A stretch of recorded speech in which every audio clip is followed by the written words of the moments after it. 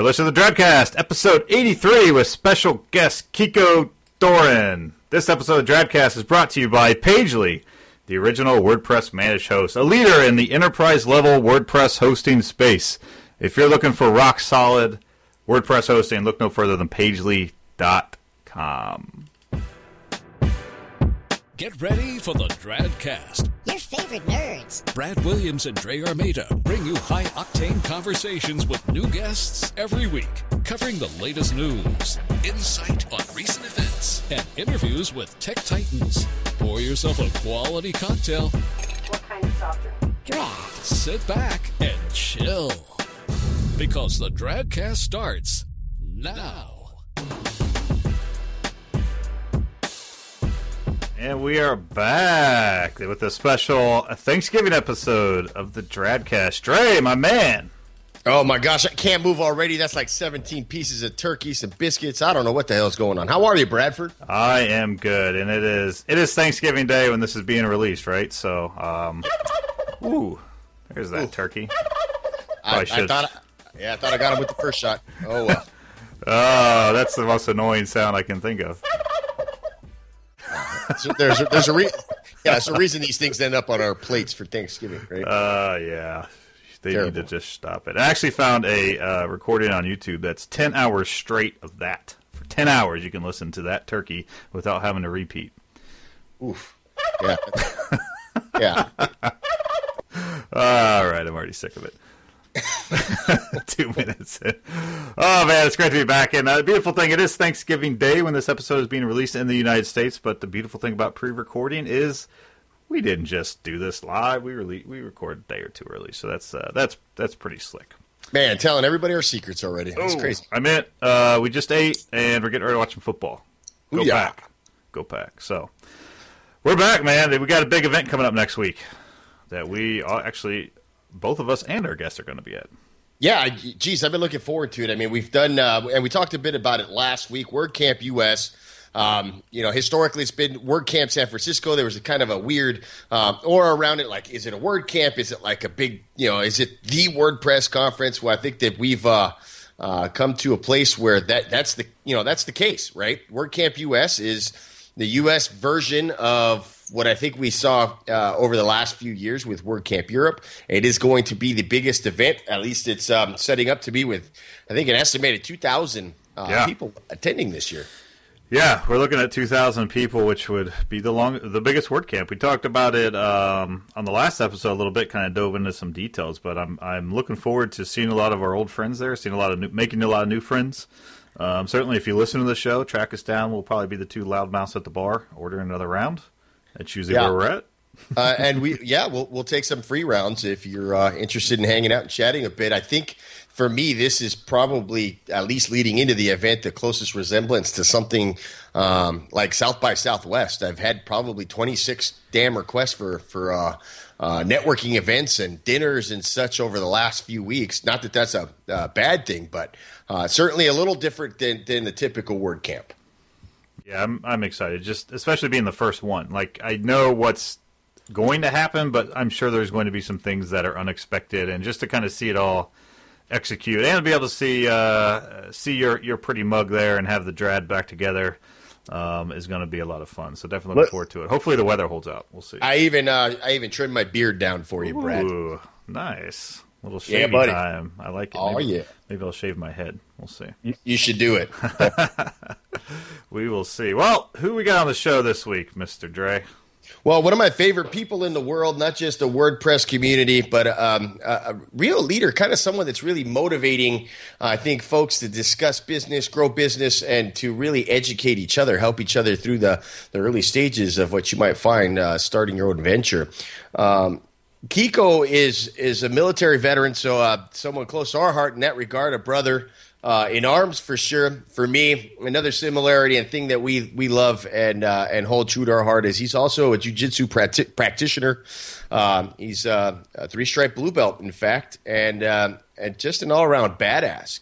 Kiko Doran, which you may know from the event circuit around Prestige Conf.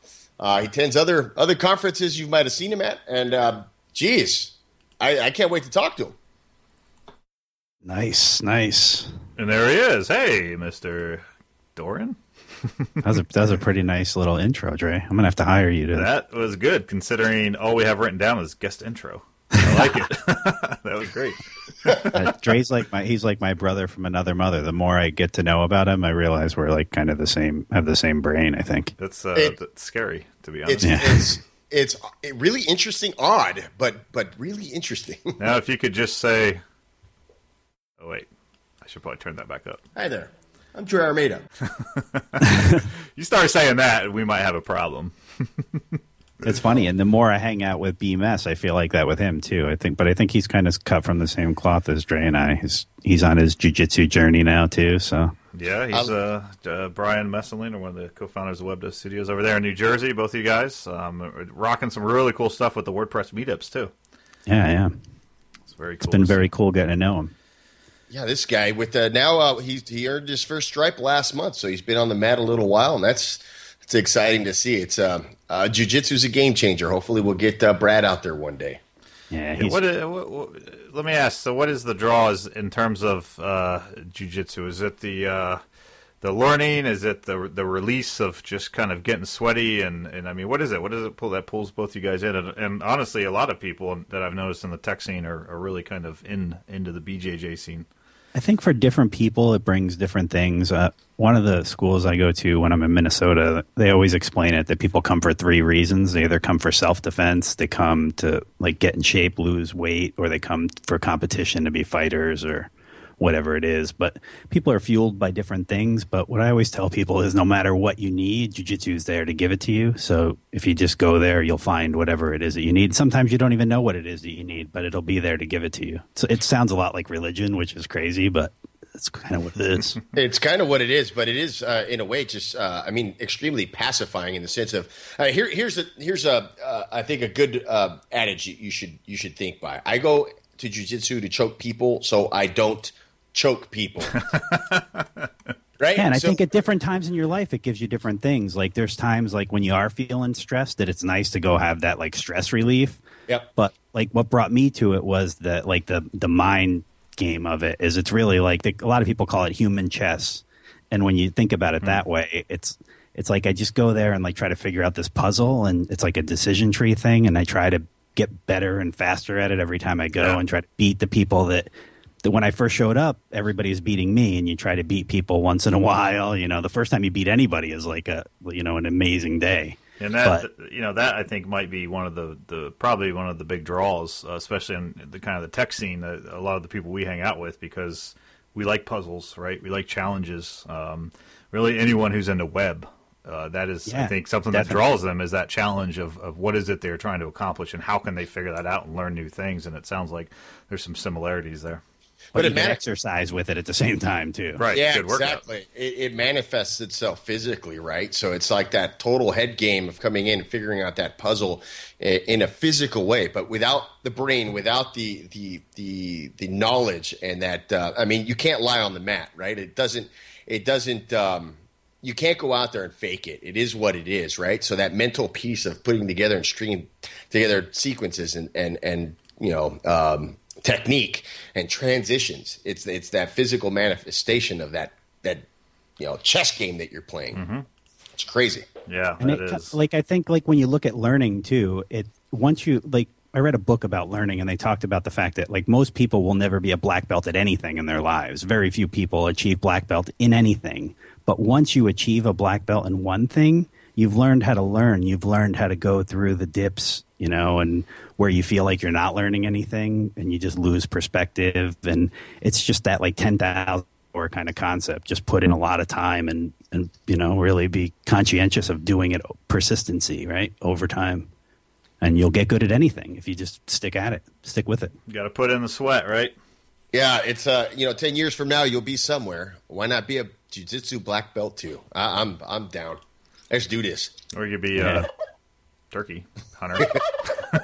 You could be both. Even you could be a turkey with a black belt, probably. Yeah, actually, if you one of my favorite Thanksgiving movies is a little known movie called Thanksgiving, and it's about a turkey that goes on a a killing rampage to kind of get back at humanity for killing turkeys for hundreds and thousands of years. So if you get the opportunity to watch this classic, it is, I don't know if I'd say it's well worth it, but it's an experience. It's an experience. Check out Thanksgilling, and you get to see a little bit of turkey killing action, opposite than what you'd expect. So it's a classic.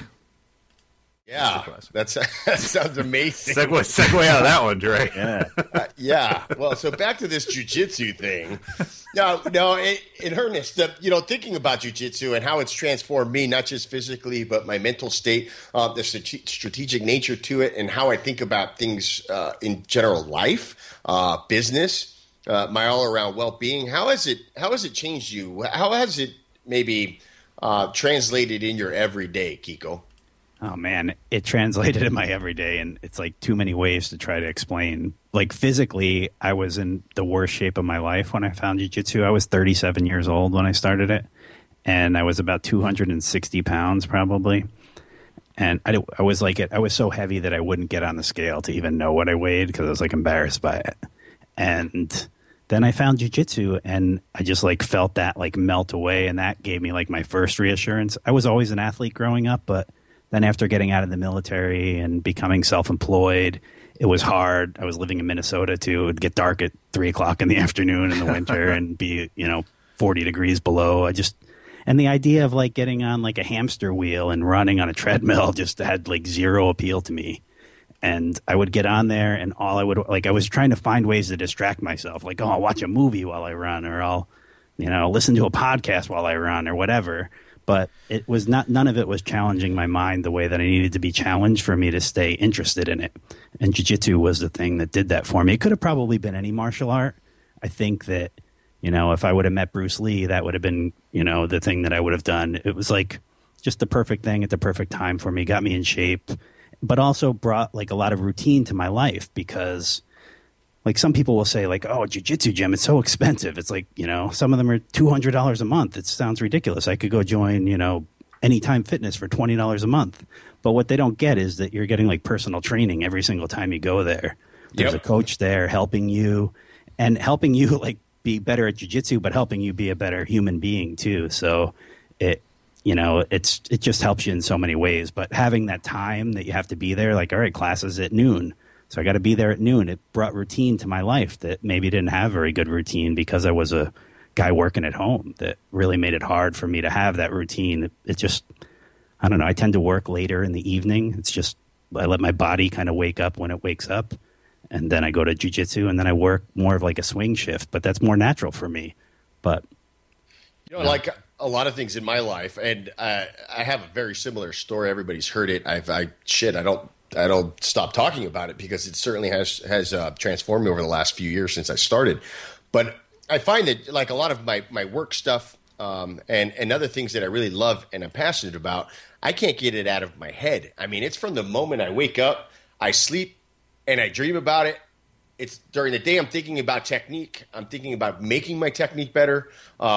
It's like this constant in my life, right? In a positive light. So if there's, I'm already an addictive personality. That's one of the things that I have to live. That's a reality that I live with every day. But to take this thing that's now in my life, this positive way of living, this martial art, and being addicted to that, I don't think it's necessarily a damn bad thing, man. No, I mean, and I think jiu-jitsu, because you don't make your living there, it gives you balance in your life because you get away from it and you do what you have to do to get through life. But it probably could be bad if that's all you did too. Like you wouldn't be very good with people, which obviously you are, but like people who were just at the gym all the time, maybe they wouldn't be that great at like having conversations, but probably not, because jiu-jitsu is a conversation too. It's just, a nonverbal conversation. Certainly is. I think that, I mean, if you translate that into your own kind of place in life, find your jiu-jitsu, find your balance, find your way to make yourself better every day. And that's really where I feel I'm at today because of jiu-jitsu. Yeah, without a doubt. I just wish I would have found it earlier, but, at least I found it. That's my only regret, is not starting earlier. 100%. Jeez, I could talk about this all day. In fact, we could probably get into like straight up technique here in a minute. So we probably should move on because we've got a lot of awesome stuff to talk about. Brad, what are you thinking here, brother? Stand by. Pressing topics of the week. And you're on. You're right. There is a lot of stuff to talk about this week. So I think one of the ones that a very interesting topic that actually just came out. It's hot off the presses. I wouldn't call it breaking news, but it's just released yesterday. Is Automatic unveils a new open source WordPress.com desktop application for the Mac. They released yesterday. Matt wrote a post, kind of the official announcement. On his blog over ma.tt, and if you haven't seen this, it's essentially they've built a Mac application which is completely written entirely in JavaScript using Node and React libraries, and is 100% reliant on APIs to interact with WordPress. So either WordPress.com, or you can actually use it to interact with your self-hosted WordPress.org sites if you're running the Jetpack plugin and have enabled those features. It opens up a lot of questions, and it's actually a very interesting topic around kind of the future of WordPress. But initial thoughts, guys, I mean, what do you think when you first saw this announcement? For me, I saw that, like, I didn't see the announcement first. I just saw it was like everybody from the JavaScript community kind of like blew up and was like, oh my God, it was like the laugh of the century. Like, WordPress was rewritten in JavaScript. That's like all I saw. Like, what's going on? And then when I read about it, it seemed like everybody was kind of making a mountain out of a molehill, really. And what I see this thing as is I see it's like a great proof of concept of what you can do with the REST API. And that's what everybody's been looking for. Like, show us a great example. And I think this is a pretty good start to that. I think it is a good start. I think it's been a long time coming in terms of, I think, the history behind the desktop interaction with WordPress and what it can become. I think this is one example. I think there's going to be a lot of cool things to come from this. And, I think it is a leadership approach to what can happen with WordPress. But it certainly isn't, for me, it isn't this crazy, oh gosh, I'm going to go use this today. Probably not that big a deal for me. It might be very valuable for others, but certainly shows the power of the REST API and what can be done with WordPress for years to come. I think it raises a question for me, too, about like the democratization of publishing. Like, it's sort of weird to go to like a closed platform when you're trying to democratize publishing. And that's the only question it really brings about for me. But I see it from a business perspective that it's really the way that Automatic had to pivot. But I don't know. I think they made it open source, which was, they needed to do that because otherwise it would really look a little fishy. Like, hey, we're going to this, container of a Mac platform. It's, it's no longer really the open web. And I think they kind of had to make it open source, but I don't think it's really going to be something that people are going to use. I think people will come up with their own, processes for that, unless they really clean it up and make it like more of the way WordPress's templated solutions have been in the past, if they did something more like that. But I don't see that happening. Well, let's talk about that a little bit. You say that people won't use it, but in what context? For me, I think people on WordPress.com will use it just fine. Obviously, oh yeah, those people on that will platform. use it. Yeah, definitely. Yeah, but look at the competitors that they're targeting, what they're doing, and the interfaces that they're using. We were, lackluster. We still are in a lot of instances when it comes to WordPress and its interaction, its user experience as a whole. So their user base there on WordPress.com, certainly, I think it makes sense. It's going to continue, maybe not to attract, but to make sure that their washout rate isn't super huge, right? Because they're seeing these other platforms come out and that interaction is there and it makes sense. I think it was a logical move. So from that perspective, I think it doesn't change much. I think it's just going to retain more folks. But I do agree with you that in the context of users outside of that WordPress.com bubble, I just don't see a huge adoption. I totally agree. But the .com users will love it.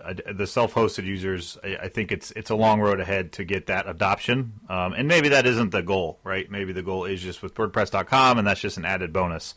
But I think it is a long road ahead because of those, exactly what you guys are saying. The custom setups. I've seen mention of plugins and how those are going to interact with this. They don't right now, for the most part. I'm sure there's ways you can look to bring some things in. But right now, a lot of the plugins, especially the more advanced ones, aren't going to work with this. And plugins that people need to use, with their content. It's honestly, it's on one hand, it's really cool because I love seeing the idea of kind of an application that is interacting with WordPress completely external to WordPress, all through APIs. that is, I think many of us agree that that is probably the future of WordPress. I'm one of them. I think the dashboard is going to be something you don't often manage your whatever it is, your website, your application, your mobile app. I don't think the dashboard is going to be where people do most of that in the future. I think it's going to be customized applications like this that are built to do exactly what you want to do with your site, that you manage your entire site through an external application, making WordPress more like an app framework, where it just kind of powers the front-end display piece. Very interesting, though. I mean, it's cool to see Automatic get behind this. It'll be really cool to see how this grows, over the years. Totally agree. But I think that we're going to see a lot of competitor kind of pieces to this as well. I hope so. I hope we do. I mean, to be honest, if anyone's looking in the premium market space, this is going to be one of the biggest opportunities out there, is apps like this that, this is a brand new market, so there's really not much out there. But yeah, very customized apps that do very specific things that interact with the APIs. That's a whole new market now that the REST API is coming into WordPress. That we're going to have to exist. We're going to have to see some pivots too, like on the hosting side of the house. Everybody has moved to these, virtual WordPress hosting kind of setups. Well, it's going to be. We're going to have to deal with how are we going to create these apps on top of that, and how are we going to serve them? I don't think the host companies have really set that up well for that. It's funny because we can go back to the first episode of last year, the beginning of 2015, so the beginning of this year, and it's season 2 of Dragcast, and one of the things that we talked about was predictions for the year.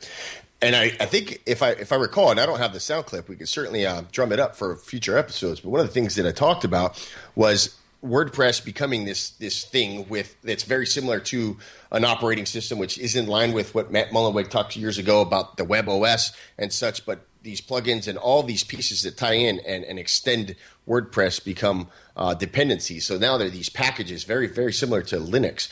And I think that model is kind of what you're starting to see. And eventually, you're right, I think that you'll start to see the hosting providers become more of this like nucleus with the WordPress as its core operating system, and then these packages that get installed, these dependencies to build in your unique experience for WordPress based on different criteria. It could be that you're a local lawyer, or you've got these specific e-commerce needs. But whatever the case, you build your specific breakdown of WordPress, depending on what your need for WordPress is to serve to your public.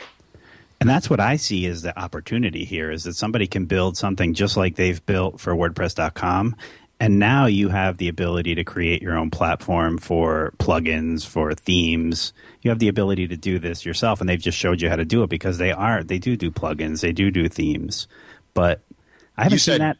You said doo-doo. I haven't seen that talked about either. So there were a lot of people that made a hefty sum of money from being like developers to create themes for WordPress.com. I wonder how that's changed for them. Sure. No, that's an interesting point. I'm going to go back I'm going to sideline that for a second and talk about the name Calypso, because if I'm not mistaken, that was from Homer's Odyssey, right?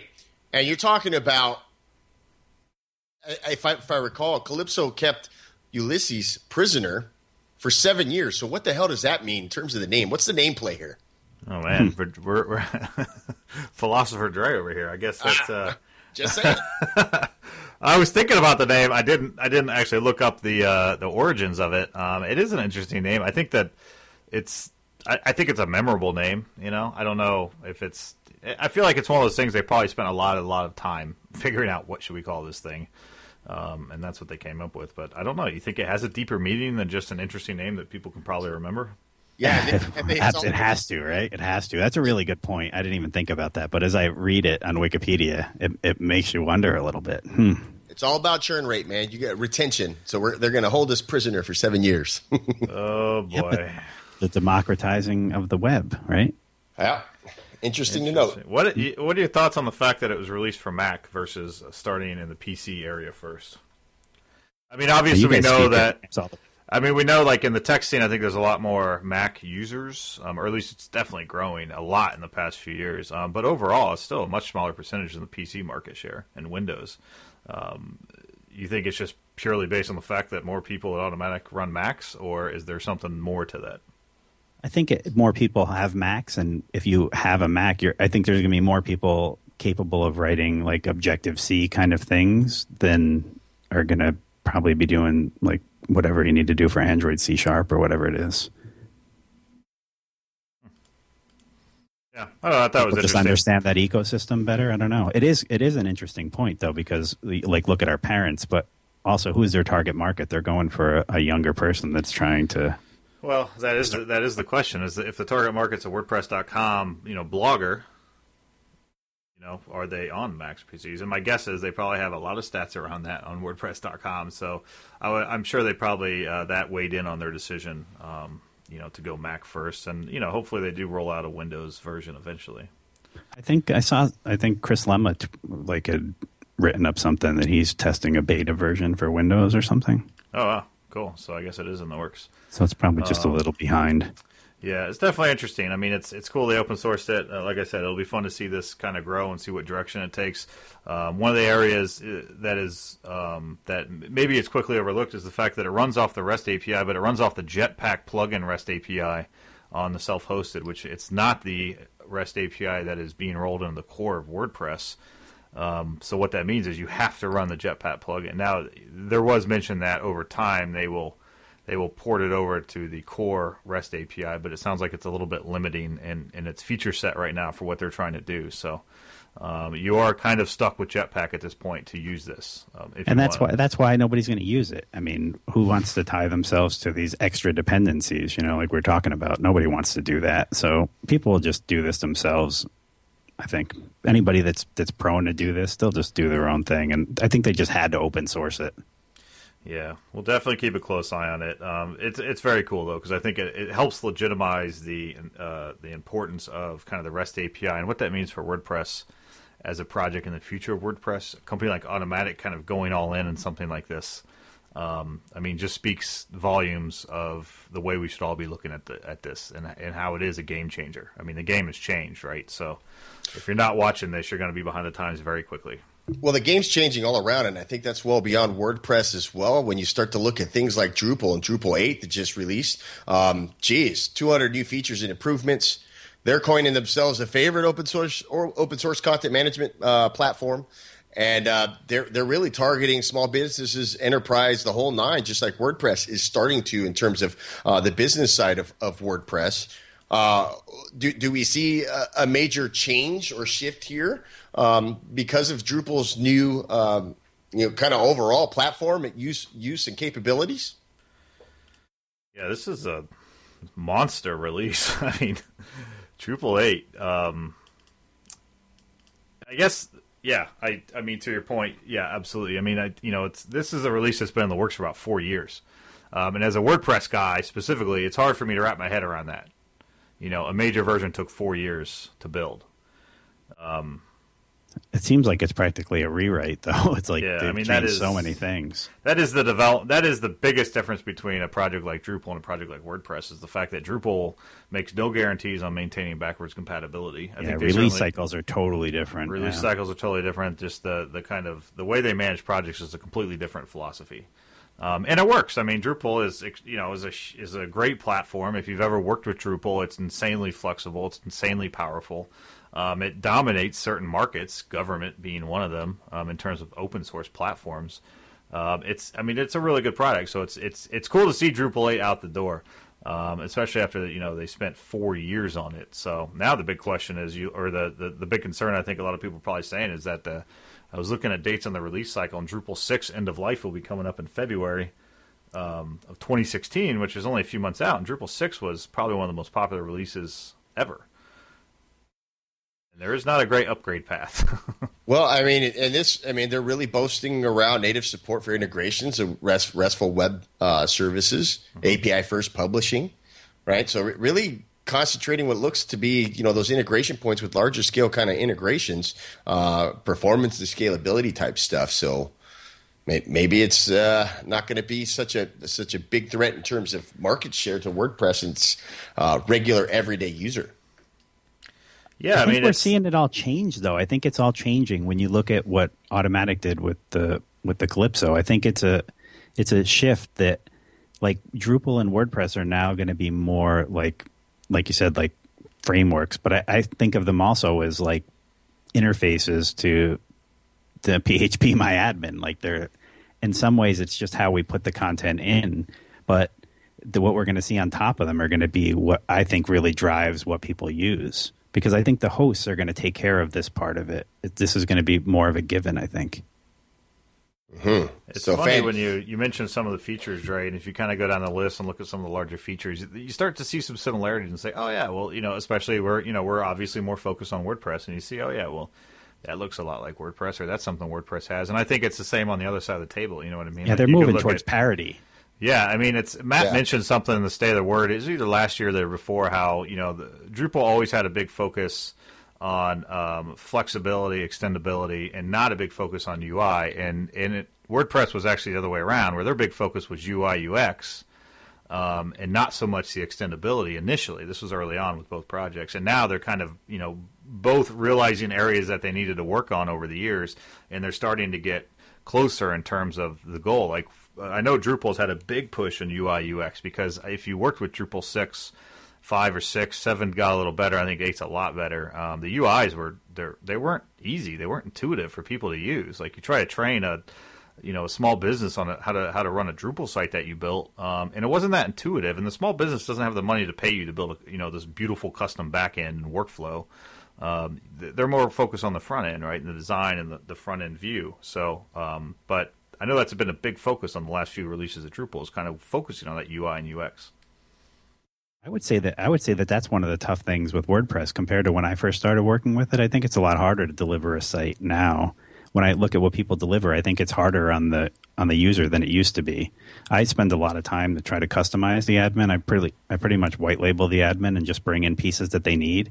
But I think that the way the role structure is set up in WordPress, I think for somebody who's like running a regular website, like dealing with all the widgets and all those things, like it's more than people necessarily want to deal with.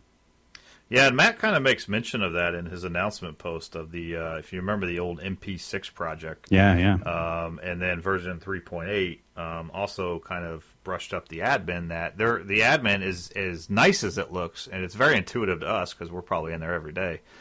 Isn't that intuitive? You put a user down in front of WordPress admin that's never touched WordPress, and they're gonna stumble quite a bit trying to get anything done. And I think that he kind of makes the hint that this allows us to kind of really break out of that mold and do something completely different without worrying about what the WordPress admin does. So, which so that's where might take a little bit of pressure off, right?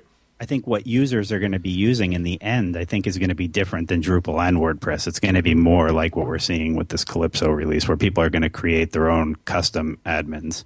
And even a thing like Bootstrap, like essentially you look at, there's like so many themes for an admin based on Bootstrap. There's, people start to get used to those things too. So it does change the user experience as people use one platform more than another. But I think that stuff, we're just going to see that break out of WordPress, except for like the more hardcore admin user will be the person that uses WordPress. Yeah, I think, this changes. I think it's iterative. I think it's there's cycles, right? And the user base of 2, 4, 5, 6, 7 years ago is going to be very different than it will be 2, 4, 5, 6 years from now, meaning not just in the sense of the web overall, but WordPress, Drupal, and the whole nine. If you start to look at the folks that are getting involved with WordPress as an example today, there's a lot of young folks, and their kind of interaction there's going to be very different. The adoption is going to be very different. You look at now they're developing stuff. You look at some of these guys in WordPress, Tech Volts, and even some of the articles that you've seen on Pippin's plugins around some of the things that are being created for WordPress by these young folks. Their vision is very different than ours. So that interaction is going to change. Yeah, definitely. And as you mentioned, Tech Volts, like that, he's a kid that is like amazing. He's 16 years old. I don't know if you guys, you probably met him, right, Nikhil? Yeah, for sure. He's awesome. I mean, he's 16 years old. He's already he interned with iThemes. He's interned with Pods CMS. He's interned with Gravity Forms. The guy is learning from the best in the business, and he's 16 years old. And he just recently purchased a plugin from Pippin. And it was something that Pippin didn't put a lot of time into, and he just felt like he needed to see if somebody else wanted to take it over. So he purchased it from him, and he just released a new version of that yesterday. But even I talk to him all the time, and he's already looking beyond WordPress and the things he has to learn to be able to be competitive with developing web apps. He uses WordPress as the base of it, but he's looking beyond that. And it's pretty cool to see 16-year-old kids that have already like taken in all this knowledge, and they're already like moving on to, things bigger than we ever even thought were possible. What were you doing when you were 16, Dre? That's no comment, and you are not allowed to go speak to any of the officers in my county. Yeah, I mean, honestly, like I see, teenagers and younger kids like just doing really cool, amazing stuff, and I'm just like, what the hell was I doing? Like, I certainly had jobs, but it was like, what you would expect, fast food or working at a grocery store stocking shelves or something just to kind of get a few bucks. Yeah, I worked at a construction yard, man, picking up, 14, 16-foot rebar onto a truck. It was not awesome at all. Maybe you should go back to that. Sounds like some good work. Just kidding. I think in life, like, we're trying to find that thing that we're passionate about. And I think, like, for Dre and I, like, if I could do jiu-jitsu all the time, I would do it all the time. But it's not. Yep. I have to figure out how to, I still have to eat. And pay the bills, man. Yeah. But I think for a kid like Nick, he has, like, he's figured out what he wants to do at 16 years old, which is awesome. Yeah, I mean, honestly, I really look at technology and like where it's at, and sometimes it's hard to remember where it was at, back when we were younger. I mean, I grew up, I was a teenager in the mid 90s. Internet was just starting. I was like one of my first friends to have the internet. Nobody really knew what it was. We thought it was just like a thing for chat rooms, so there weren't a lot of really interesting opportunities like that to learn. Like, I was into computers, I was into tech, I was into programming, but like, I was doing basic HTML, sure, for like a site. And I thought that was the coolest thing in the world. So it's really cool to see how far technology's come. So it's kind of lowered the barrier for entry. So, there's kids out there that, starting $1 million companies, and they're like 12 years old, 10 years old. It's just like, holy shit, Yeah, but to me, that's motivation, right? And I was kind of disappointed that he didn't get picked up to speak at WordCamp US, because I think he has a story that, like, no matter how smart he is, he's still 16 years old. Yeah. He still hasn't lived life yet. And when I was in the military, I was a Chinese linguist, and people, when they find out I speak Chinese, they're always like, oh, my God, isn't that hard? And I'm like, yeah, well, stupid Chinese babies learn it, right? Like, I mean, how hard can it be? Well, stupid Chinese babies, that will not be our show title. Jeez. But, I mean, stupid, like, what? But, like, we all have IQs, but people with a severely low IQ can still learn to speak the language. So it's not that it's hard. It's just that you have to want to do it and, make it play hard. Yeah, exactly. This just in, operatives in China are DDoSing Dradcast.com. Oh, man. That's not good. Drad. Yeah, it's pretty cool. Hopefully we get an opportunity to hear Nick's story next WordCamp US. I know there was a massive amount of presentations. It was quite an undertaking. Over 200, I think around 250 submissions. So I would certainly like to hear his story too. I did, and that seemed like that was hard. So I can only imagine. Yeah, I just like to hear these stories, because I think if you're 40 years old and you hear this 16-year-old kid talk about it, he's been doing it for 3 years. Like, you have to realize that you can do it. We had a kid come to WordCamp Philly. I want to say this was 2 years ago, maybe 3. The years are getting a little blurry, but I believe he was 12 at the time, 12 or 13, and he was really into it, man. He came to Contributor Day, and they, some of the core devs sat down with him and helped him get some code, get a patch into WordPress. And I think at the time he was the youngest contributor. But just had a passion for it and didn't necessarily always know what to do. But I mean, he could, if you just gave him a little bit of information. He didn't want you to figure it out for him. Just point him in the right direction and be there to help him a little bit. And he would do it. It was pretty amazing, some of the stuff he was doing. It was really cool, really inspiring. Yeah, that's like Nick. I think he's got 15 patches to core. He's got a patch to PHP core. He's got a bunch of patches to, I think, EDD as well. And Pod CMS. He's done a bunch of stuff through his internship there. I mean, the kid's got code all over the place.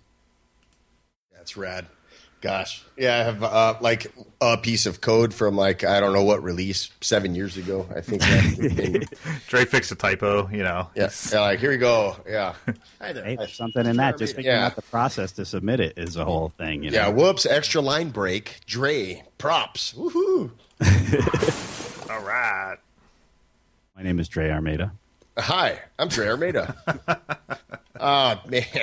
So, did you guys, hey, listen, with all this stuff going on around the world, this huge debate breaks out around encryption, its importance, how good it is, how bad it is, evidence to one side or the other. The debate really, well, I mean, if you really track down back the story, the Obama administration really brought up the stuff after the Paris attacks, but it's been ongoing, and it's just like a bunch of babble is what I've heard across, Twitter, Facebook about encryption. Like, what's the deal here?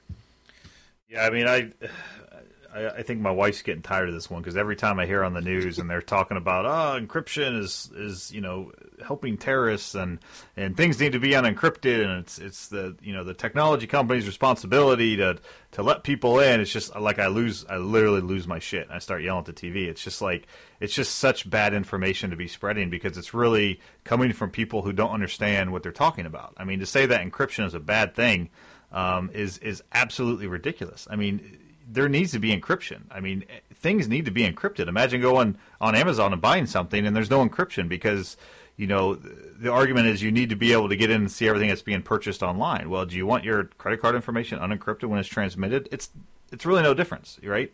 There is sensitive data that does need to be encrypted. And I think asking for a backdoor for, quote unquote, good people to get in, that's all you're really going to do is hurt the people that don't know what they're doing. I find it ironic that I was certified as a crypto tech in the U.S. Navy. So I'm just throwing that out there. Yeah. You got a little bit of experience with this. It's frustrating, right? I mean, I've traveled abroad, like traveling abroad, and if they confiscate your laptop, you have no encryption. We're talking a little deeper rooted encryption here, at the hard drive level, for example. Like, you're going to tell me I can't do that because I can't carry that type of stuff in the U.S.? I don't know. Where does this go from here? What precedence does it set? I think where it becomes an issue, it's where it tugs at people's heartstrings is the idea that you can use WhatsApp and we can run a terrorist cell using WhatsApp and nobody at our government level can see it. That's what people's concerns are, and I think that's like the sky is falling technique that people like CNN are using to try to push this sort of idea. The problem there is that you look at the Paris attacks and the discussions that were discovered from all of the operatives involved here were coming across, in the clear text channels. They weren't even encrypted. Yeah. So. Yeah, I mean, it's crazy. And even if there were, WhatsApp, if there was a way to kind of unencrypt those messages, what is that going to do? If they're not stopping it when it's unencrypted now, then imagine billion times more data unencrypted and trying to stop even more. Like and when it becomes unencrypted, you move on to something else. There's always ways around whatever is put up. I mean, it's no matter what you do in technology, if you put up a wall, someone will find a way around it or under it or over it or through it. You're chasing your tail at that point. And you're not going to, that isn't the solution. I think it's just frustrating because I feel like I feel like we understand it. I feel like our audience understands it. My concern is the non-technical people out there. They hear the news headlines, they see the news clips, and they are immediately like, yeah, that makes sense, and they don't know. And I almost wondering if there's things we could be doing as technologists and enthusiasts that could help kind of get educate people in this space. Yeah, it's hard because the newscasters they'll always figure out what you haven't taught them and play to the scare tactic. Yeah, the fear. That is their job, to scare the shit out of you so you tune in every night. There's another side to this too. Like when Obama talks about encryption, there's some level too that when you look at it from like a war planning perspective or from the intel collection perspective, you want people to work in certain realms too. So maybe saying something like this is just to tell them that they can work there and that they can work there safely, and then now we can gather comms. I mean, there's a lot that goes behind every time the president says something, so I think you have to take everything with a grain of salt. Sometimes it's a little bit of a propaganda thing, and they're trying to push people in a certain direction too. Most certainly. That's funny. Yeah, well, we talked about the media. I find it funny. I saw an image the other day, and it's this snake pulling a fish out of the water, and it says the media would report this as courageous snake saves drowning fish. I mean, like that to me, it's just awesome. That's oh man, I might have to keep this guy on the ready. You talking about the gobbler or Kiko? Both. Yeah, he's like the Matt. That's terrible. Predictions. The new year's coming, and within a month, we're going to be seeing a lot of predictions coming from a lot of people. Also, a lot of New Year resolutions that are going to be broken within 24 hours of the new year. But there are 7 incredible predictions that were put out by Tesla Motors CEO. Your favorite. How do you pronounce his name there, Brad? You're putting me on the spot. Elon. Yeah, that's it. Elon.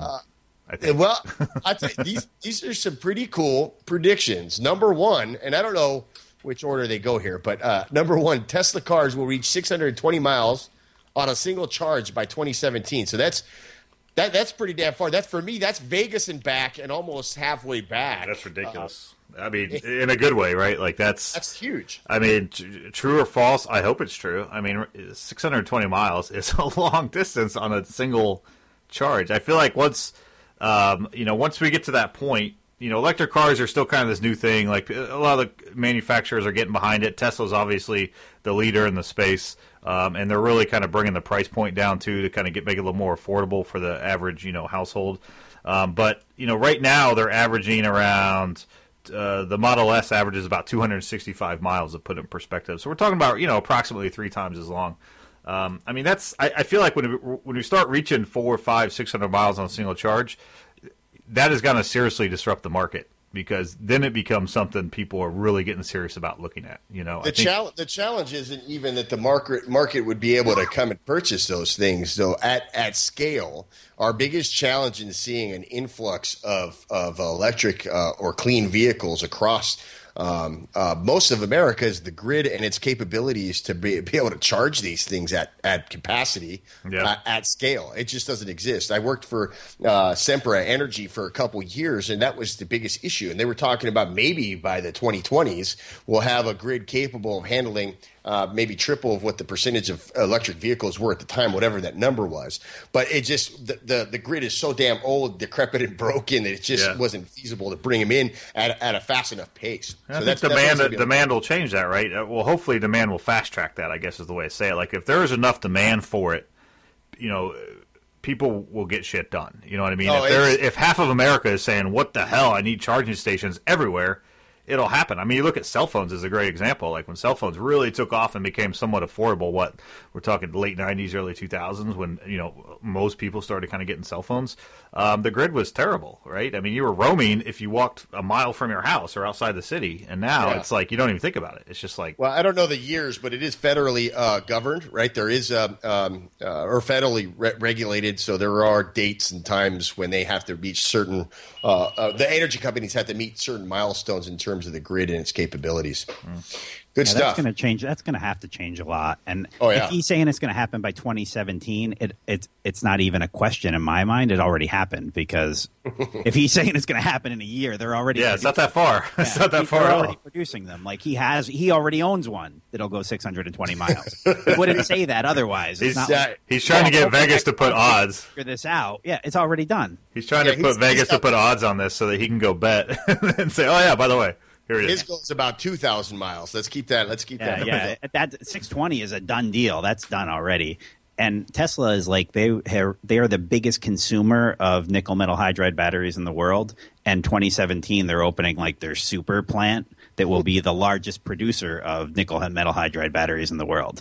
So they're going to push this technology like crazy. Yeah. So the 2017, I mean, it's already a done deal. Unless that warehouse is empty and they have no plans yet. Dude, that's like 13 months from now. That's nothing. Number two on the list here by Mr. Tesla Motors is all cars will be fully autonomous by 2025. So that to me feels like it's in reach well before then, to be quite honest. Well, it's already within reach. He already made the car that does it. Now it comes down to how do we push people to do this? How do we make this affordable for people? And how does the government play into this because safety is a huge factor. Sure. But there's a lot of dirty money in politics from the automotive industry. So Yeah. how is this all going to go down? That's what I think will keep it from 2025. The technology's already there.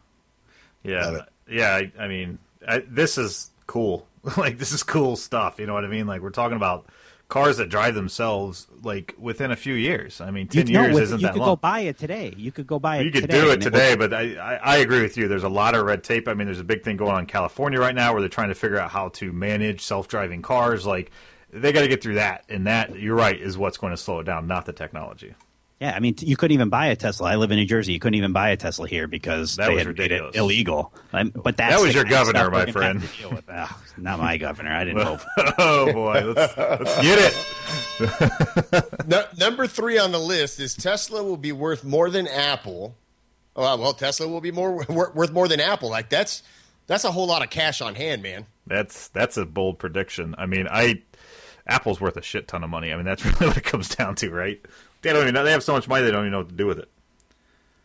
I don't think it's far fetched. I think I should say it is a lofty goal. I think it's obtainable. I really think the next few years, you get the distance driving up, you get power grids all over the place. We fix these things we've just been talking about, and it could happen. It's not even really a goal in my mind because for it to be a goal, it has to be measurable, like attainable and measurable, and they give no timeline. So to me, it's BS. Like, they'll be worth more than Apple. You can never prove that that's not accurate. They're always it's coming around the mountain any day now. Yeah, and this comes from a first quarter conference call. So it's might be nice to talk up your own stock a little bit.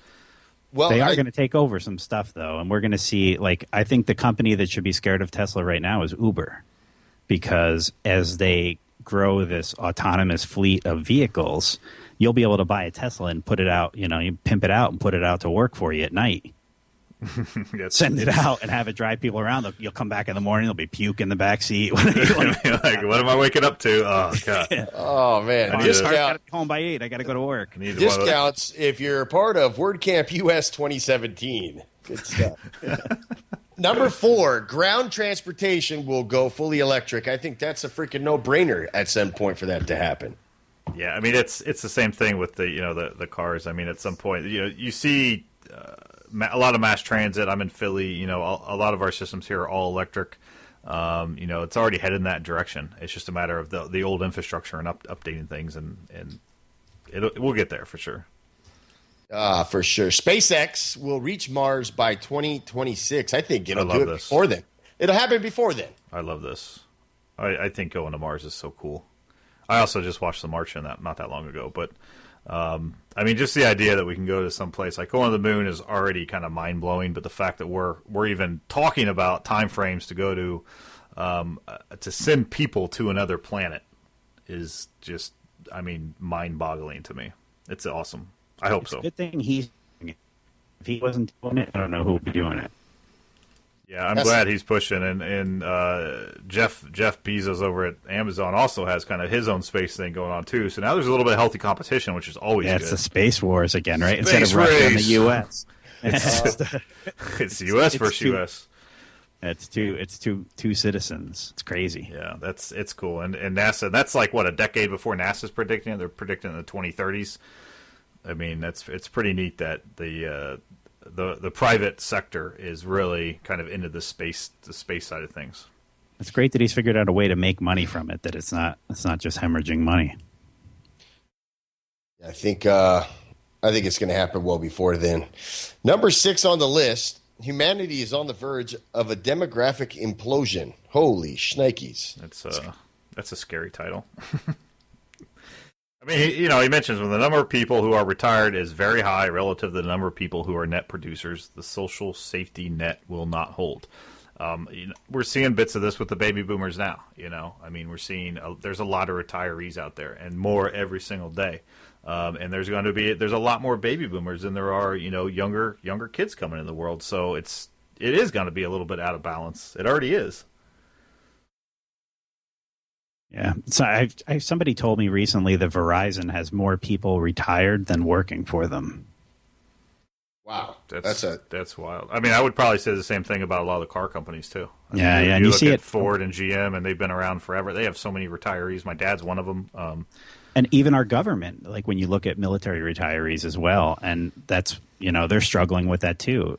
People just live longer. The more we go, the more we figure things out medically, people are able to live longer, and for a number of different reasons. But they didn't forecast that well to be able to support these people all the way through. And I think that it's pretty much a universal thing. He's a pretty smart dude, that Elon Musk. I mean, he gets it. That's the kind of guy I want to see run for president. Somebody that, like, I can trust their decision making. I don't even understand these clowns that are running for president. Like, it doesn't even make sense to me. Oh, that's a total shit show. That's a different topic, a whole podcast in and of itself. I'm going to end this segment with the last one, prediction from Elon, and that is that computers will keep humans as pets. I mean, shit, that's a given. This is like. Now we're getting to some Skynet stuff here. It's already happening. How many hours do you spend a day on your computer? We are already prisoners in this war, my friend. That's a deep thought with Dre right there. But isn't there always still that man behind the curtain, though, the wizard that's kind of running the whole show? Or does he create this machine that he can no longer control? It's like the true Frankenstein. Maybe Elon Musk changes his name to computers, and that makes it completely accurate 100%. If he's saying it might already exist. I mean, this is, who knows? Yeah, everything else he said pretty much exists already. We might already, like Dre said, we might already be pets and not even know it. Yeah, that's a long leash, my friend. Let's shift gears here for a second, folks. I want to talk about one of the most scalable WordPress hosting platforms in the world in Pagely. Pagely.com. For those that don't know it, Pagely's been around a long time. In fact, they were the first WordPress-specific hosting platform to come out in our great space of WordPress here.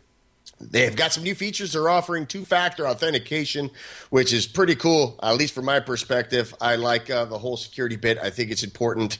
You see it across Google. You see it across Facebook and other services out there today. This is a long time coming. They're doing a good job of making sure that your data is all secure. They're also doing in-house DNS work now with Press DNS. Automatically route your users' requests to one of the Pagely cache nodes closest to that to you for faster response times. Lastly, one of the areas that they've been focusing on is virtual private servers and giving the ability for rapid deploy. You can now deploy Pagely VPS in any of their 9 regions instantly. If you're serious about your WordPress website, you need a serious host, and that would be Pagely.com. Head over there today to get started. Jeez, this has been a hell of a show. I think, Brett, gobble, gobble, I think it's time to get into Word Up, my friend. It is. So we got a new segment this week we're calling Word Up, and it's pretty simple. We'll say a phrase with a little blank in there, and we'll fill in the blank and see and add any other thoughts we might have to it as we go. So let's try this out, and it's either going to be the best thing we've ever done or the worst thing. There's no middle ground here, so nice living on the edge. Let's live it on the edge. We're gonna move pretty quick here. So Kiko, we'll let you kind of kick these off, and I'll say it. I'll give you the phrase, I'll give you the blank, and first thing that comes to your mind, and feel free to expand if you want to. So the first one, Black Friday is blank.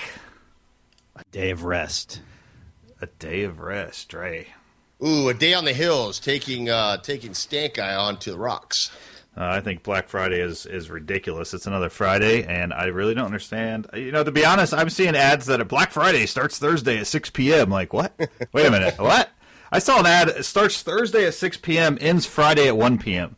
Like, your Black Friday ends at 1 p.m. on Friday. What the hell is going on? Like, it doesn't make any sense to me. Because we care about our employees and we want to send them home to spend time with their families. Yeah, if they cared about it, they wouldn't start on Thursday. But exactly. It's a little ridiculous. If you don't like it, don't support. Stay at home. If you don't care, then you're going to do what you want to do anyway. I almost... Before we kick on, I got one last thought on that. I almost got arrested a few years back when I went out with my oldest daughter, Hallie. This is pre-jiu-jitsu days. Did you choke somebody? No, but I did punch him in the jaw. The guy pushed my daughter down to the ground while she was trying to grab a couple cables at a Best Buy. And there's that. We can move on now. Wow. All right. Next up, Elon Musk is our generation's blank. Steve Jobs. Ooh. You stole that from me. Couldn't agree more. The guy's he's changing the world one day at a time in a way that only the likes of Steve Jobs and such could ever do. It's going to be a neat thing to see when I'm old. What's happened to the world because of this man.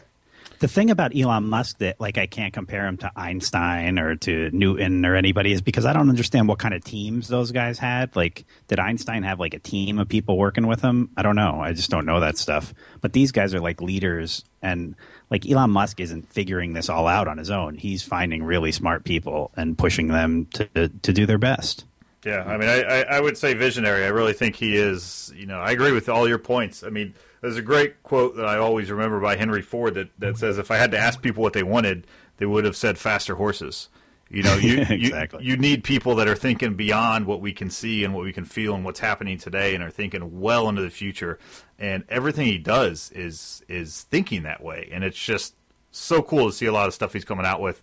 And it's making it work. The space you mentioned, they're making money. Tesla is working, like it's growing. It's pretty amazing. Pretty amazing. Next up, the best part of Thanksgiving dinner is blank. Leftovers. I like everything when it's leftover from Thanksgiving. I don't typically eat leftovers, but Thanksgiving leftovers, there's just something special about them. That day after sandwich where you just slop all of Thanksgiving onto a big, 2 pieces of bread and eat it. Yeah, open face sandwich with some gravy over the top of it. Oh. So I'll just clarify what you just said then, Brad. The best part of Thanksgiving dinner is Black Friday. That's what you're telling me. Because leftovers the next day, baby. That's right. Yeah, that is right. Well, to me, I don't know. I mean, the best part of Thanksgiving dinner, I got to be honest, I think football and falling asleep during football is pretty awesome. Like, it's what I do. I eat, I watch some football, and I fall asleep on the couch, and I enjoy doing it. So, yes. It's always great every year, and I'm looking forward to that. And last but not least, this is a fun one. If Matt Mullenweg ever owns up and gets on the mat with Dre should choke him out with a blank. A bow and arrow choke. I was going to go with a Darce choke, but a bow and arrow looks so much more dramatic. Yeah, I got to be honest. I was very wishy-washy between the two chokes myself, but is like a keyboard cable, is that doable or no? Is that... We can name it's not BJJ. Hey, look, jiu-jitsu is morphing every day. We can make up a move named the keyboard cable, but it doesn't exist today. The bow and arrow choke, and what was the other one? Those sound pretty cool to me. A Darce choke. Darce choke. Well, maybe someday Matt and Dre will get on the mat and roll around and do some jiu-jitsu together. That'd be pretty fun to watch. And that wraps up our Word Up segment. Well, I will tell you today has been an awesome episode with Kiko. We're gonna call you Dora, according to Brad. Appreciate you coming on board to host the show. It has been awesome. Where can people find you, Kiko? You can find me pretty much Kiko Doran at anything, Twitter, Facebook, that kind of stuff. I'm also a part of the Prestige Conference, and you can check out stuff there, prestigeconf.com. I have a great team of people. I kind of specialize in a couple little pieces of it, but it's an amazing conference that we bring together people that love to share information and pass it on to other young entrepreneurs. And it's a pretty cool environment. We're coming up on our 4th one, so anybody that is into running a business or into getting better at running a business, it's a great place to go. And I think that the tough part is, people who are running businesses, like trying to get them to realize that there's still so much to learn. And just like jiu-jitsu, it's like every single day you get better at it. And sharing information really helps push the whole ecosystem forward, I think. So it's a cool time. You guys have all been there? We're huge supporters of it, and there hasn't been a single one that I have attended that I haven't learned from everybody there. So I highly recommend it, and I look forward to the future events that I hope to be a part of, because I think it's an important part of us learning as business folks in our community from here for now to a long time from now, hopefully. Yeah, and the next one's coming up. We haven't really announced it too much yet, but it's going to be on May 24th and 25th in Minneapolis again. We're going to do one every year in Minneapolis. Whoa! Would you say that's breaking news? I guess it is breaking news. We put it on the page the other day, but we didn't even tweet it or anything because we don't have tickets for sale or anything. Breaking news. That's breaking news. Breaking news. Yes, I get to use my new sound effects. And we just brought on Jennifer Bourne. She's in Hawaii right now, but she'll be coming back, and she's going to be taking over the content stuff for us. So expect to see that stuff really come forward, and we're going to start releasing some of the old videos and putting them out so people can just share the information. It was never meant to be close old information, so we want to get it out there and share it with as many people as we can. That's great. Like Dre said, Dre and I both had the opportunity to speak, and not only did I have an amazing time speaking, but also learned a lot from the other presenters and just from other attendees. You know, it's a great conference, so definitely check that out. What's the website again? PrestigeConf.com, is that right? That's it. That's it, and it's, well, for those wondering, it's a premium business and career development conference, and the next installation's coming up May 24th through the 25th, 2016. The new year is upon us in short order. And we're moving it during the week, so it's a little bit of a change. It had always been on the weekends because in my mind it kind of came out of I had organized WordCamp, so I thought, we'll just keep the weekend thing. But we're moving it during the week, the idea that people that do business, they like to be home during the weekend and spend time with their families. And it is work. You're there learning. It's career development. So yeah, I think that'll work well.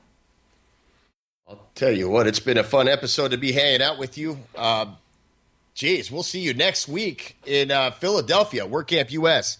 Stay tuned for another episode coming soon next week. Watch us on Twitter at Dradcast. If you're wanting to sponsors at dradcast.com would be the place you want to email us.